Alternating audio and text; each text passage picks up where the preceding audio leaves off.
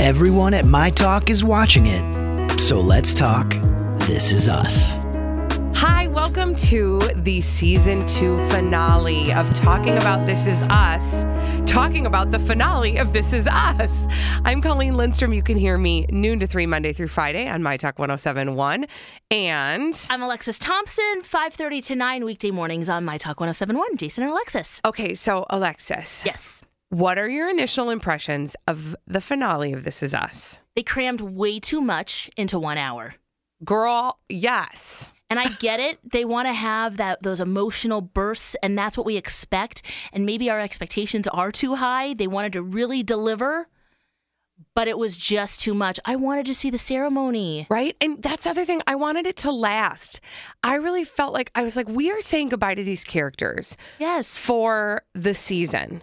And I want to really suck the marrow out of every single last moment I have with them. Because yes. I am afraid that things are going to change mightily in the next season. And I want to just be where we are with these characters.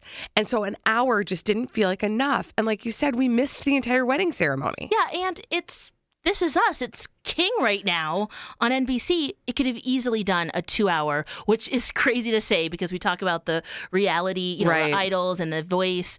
That shouldn't be that long, but this is different. It absolutely is. And here's the other thing. And this is my only silver lining to that. There are things that we missed in this episode that they just didn't put in the episode. But because of the way that this show plays with time, I don't think that means we're never going to see it. I don't think that means we will never get to see Toby and Kate's vows. I think there's always a possibility for that. So that's my silver lining. Yeah, and they'll come back to it because we're already flash forwarding a year and then really into the future as well. So you're right. They do play with time. So maybe that's my silver lining. Way to look at it. I just came with some optimism today. Well, what are some of the things that really stuck out for you just generally about this episode? Okay, well, one game that Randall and Beth play that actually, Colleen, I thought about you and your husband. Oh, yeah? Because I thought, I bet they play worst case scenario or something similar to that of just you know what? We're stressed right now. Let's just let all of our fears out and just talk about how bad things really could be. And then it takes the power away from it. Yes. Do you guys play that? We do a version of that. Okay. Which is sort of and we do it mostly because of my anxiety and because my son also has anxiety, my 11-year-old. So we play out the worst case scenario, and it's never as bad as they were playing it, but it's a logical worst case scenario. If I do this, what are the possible outcomes? And then how would I manage that? And it does take the power out of it because then you realize that all of that stuff could happen and you'll still be okay. Yeah. You'll still be fine. So yes, we play it, but I don't play it I could walk across the street and get hit by a semi-truck and then be decapitated. That feels a little bit doomsday for me, but... You're sounding like Kevin now. Yeah, totally. So, but I'll play out the worst case scenario logically. I won't go into fantasy land because to me that doesn't contribute. But yeah, we play a version of it. Do you? No. My husband will not play. He won't even play Would You Rather with me. He's like, nope, that will never happen. We're not even going to go down the scenario. It's he doesn't want to put mental energy toward it. No, and that's probably healthy. He's like, I want to deal with what's in front of me when it happens. But there is something, your brain just goes into, it goes to the worst case scenario. Yeah. And sometimes I just want to blurt it out, but that's why you have girlfriends, and he calls himself a spouse friend, not a best friend. So I love that. But I did think about that. I thought about you guys while they were playing that game. Oh, that's so funny. Well, one of the other things that was really poignant and big in the show was how Kate needed to have that something old, something new, something borrowed, something blue. Specifically, she needed that thing of her dad's to carry her down the aisle that didn't get packed, and she went on that huge journey for that. And I know you were wondering, do people still do that at all? Did you? I'm really curious. No. I did retroactively. Did you? I did. Because I got done and I was like, oh, I never thought to do that thing. And then I just took because here's the thing. You can accidentally do it. Yeah, sure. And so then I duk an inventory. Did I have all of those things? And I totally did. And it was totally fine. Yeah, I wasn't conscious of doing it. No. Maybe there was something old, but it wasn't a necessity that would equal a perfect wedding because there is no such thing. Oh, how true that is. And especially because, I mean, really what Kate was grasping for was something that couldn't be there, and it was her dad. Yeah. And that's where I understand that superstition, or that feeling of like, I need to do this thing. And really it was just a mechanism for her to be able to have her dad walk her down the aisle.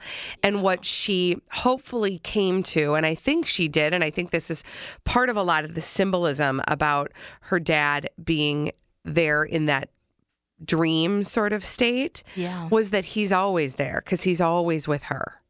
And that's what I think was just so beautiful about how they tied that in. Here we were all like taking it very literally. Yeah. But the symbolism of is she having a hallucination? But it was so beautiful. It really was. I did love that. And to kind of even further what you're saying, when she went to the ice cream shop and she tried to order the ice cream that her and her dad enjoyed together, and then you realize things change. Yes, they do. They can in a heartbeat, but also in a year, because those flash forwards that we saw. Yes. Toby's in bed. What was your interpretation of that? I'm scared. I mean, I'll be really honest. It made me afraid for the next season, because if that's where we're going to Pain Town, you guys. You know, we're going to like big things town. And I it's not that I'm not ready for it. I mean, I think you signed up for that when you start watching that show and you cry every week. But, it's that I wanted to live in that happy space for a minute where Toby and Kate got married and everybody left kind of feeling, I mean, there were some difficult parts of that with the relationship with Deja. There were some difficult things that were happening, but and his parents. I kind of wanted to leave on a question mark.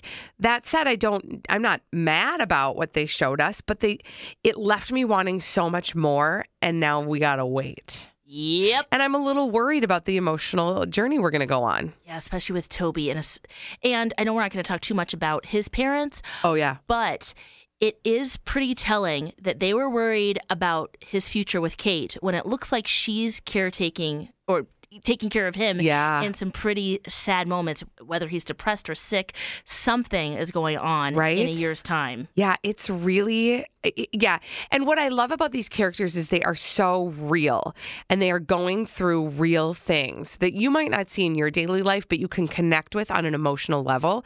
I think that's why this show has caught fire. Yes. Because you don't have to identify exactly with a character in order to identify with the pain that they're feeling, or the joy that they're feeling, or the sadness that they're feeling, or the happiness that they're feeling. All you have to do is like be with them in that. It just says, I don't know. I think it's like a therapeutic thing. You feel all the feels, and you either feel them with empathy, or you feel them with sympathy, or you feel them with sort of a distance, or you feel them closely, but you're definitely on the journey. Yes. Girl. One more question for you, Colleen, because one of the kind of further flash forwards is Randall. He's an older man. Yes. And there's Tess. She's older. We do know that she is working in some kind of foster care adoption center from a previous episode. We got that one 2 episodes ago. Yep. Yes. And they're talking about are you ready to go see her? I'm not ready if she's not ready, kind of thing. Who do you think she is? Is it Deja? Is it Beth? Is it the other sister? Mm-hmm. Is it the aunt? Cousin aunt? Could be. Is it grandma?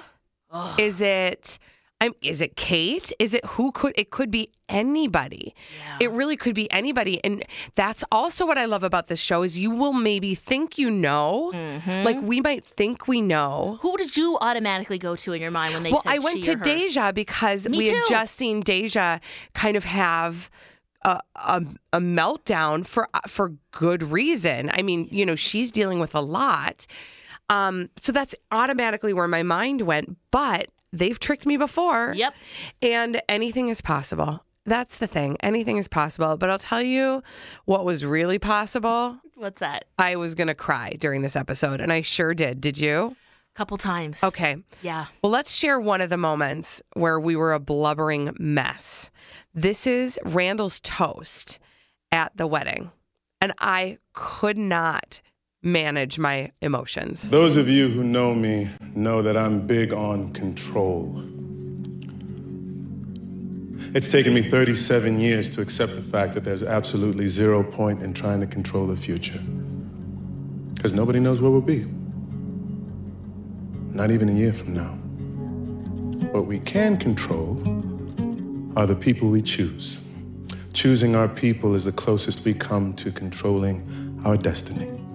Because while everything else may change, if you choose right, your people will stay the same. Whether that's tonight, or a year from now, or 10 years from now.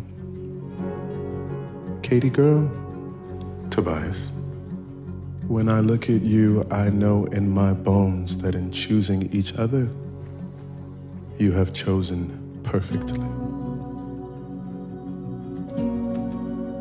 Kate and Toby. Kate and Toby. What a good message for all of us to make sure you choose the right people.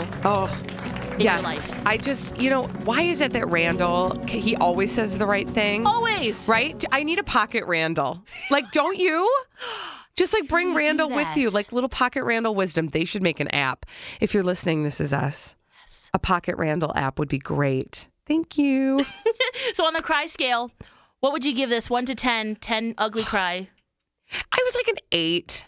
7 to 8. Yeah. There were definitely some moments, but I think they can't hit a 10 every week. No. So I was good with the 7 to 8. I always wonder too, how high are our expectations for this show? Right. And it's nice that there was a wedding, there was a celebration, that it was emotional, but celebratory too. Yes, absolutely. All right. Well, listen, we've had a lot of fun talking This Is Us with you on Let's Talk This Is Us, but hopefully we'll be back next season. Maybe we'll have more to say next season. Thank you for joining us for this ride.